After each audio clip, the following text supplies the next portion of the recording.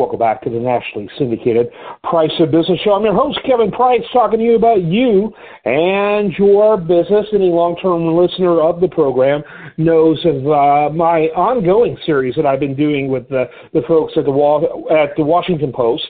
Love this series and love to talk to the various reporters. I do want to encourage people who know me know I'm right of center really when I look at things. But I'd like to get a lot of different perspective. And one of the most important places I go for that is the Washington Post. And so really glad to have on the program one of my favorite writers. She's been on the show, in fact, a couple of times. So, Rachel, welcome to the program. Welcome back to the program. Real quickly, kind of give us an overview of what you do, what you cover for the Post before we get into our topic. Sure. I'm an economics reporter here. I write about the Federal Reserve, inflation, interest rates, and increasingly I write about the housing market and commercial real estate. Yeah, absolutely. And you had a very interesting story this week, I noticed, and I wanted you to jump right into that. Well, there is one looming threat that could hit downtowns and mid-sized cities all across the country, even though the economy in many ways right now is doing much better than expected. There are some economists and city planners who are looking ahead a few years down the line and worrying about what's going to happen with all of this empty office space. There's empty office space that's sitting vacant now, and there's a lot of office space coming online that will finish being built in the next couple of years. And there just isn't the demand to fill it. And there's this fear that that could spiral into a broader economic hazard, that means that property owners might default on their loans, that downtown business districts will be hollowed out if all of a sudden there are all these empty buildings, and that from there can be a real hit to property tax revenue or wage tax revenue for cities. Again, this has not happened yet, but it's a small fear that's growing as we settle into this new normal for a lot of cities. Yeah, and by the way, I think I just introduced you as Rachel Siegel. I apologize for that.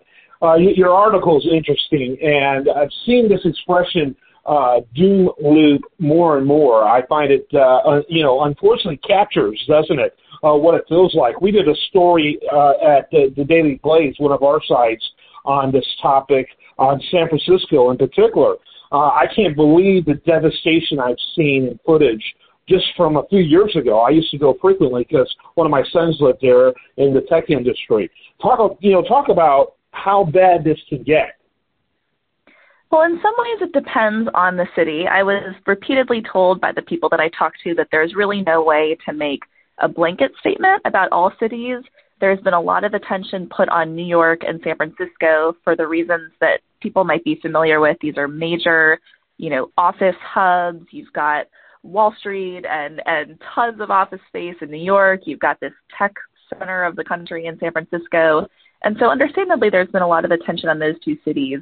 What I found, though, in this reporting is that there's a fear that mid-sized cities could actually be more vulnerable to this kind of loop because they don't have other things that could offset the blow. They don't have big tourism or dining or residential business that could keep people in some of these downtown areas. The way one person described it to me, it was like after hours, if you don't have a draw to keep people in major parts of your business district or downtown, that could leave places like Minneapolis or Charlotte or St. Louis a little bit more vulnerable to this kind of loop.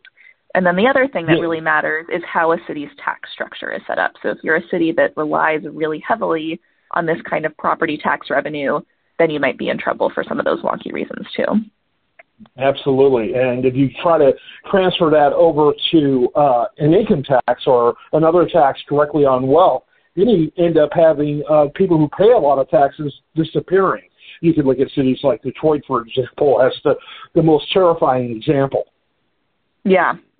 And this is something that, some people would point to Detroit as an example. We're obviously living in this backdrop that we're often saying has never been tested before. And there are a lot of reasons that could not pan out. I've been talking to people who say, well, yes, this is all true, but, this won't be a shock. This is something that business, property managers or builders or banks can prepare for. There's this longer time horizon to prepare. We don't really know how this new normal will settle down, but it's one of these things that really has not been solved. And the sheer volume of the number of these loans that are going to become due in the next couple of years is really drawing a lot of attention. Yeah, absolutely. Rachel Siegel. She is with the Washington Post. She's been on often, and the reason why is I asked for you by name. I'm sure you heard of that, right, from Kathleen, from your team. We love having you on. Thanks so much for being with us. Oh, thank you for having me. I'm Kevin Price. This is the nationally syndicated Price of Business. More for you after this.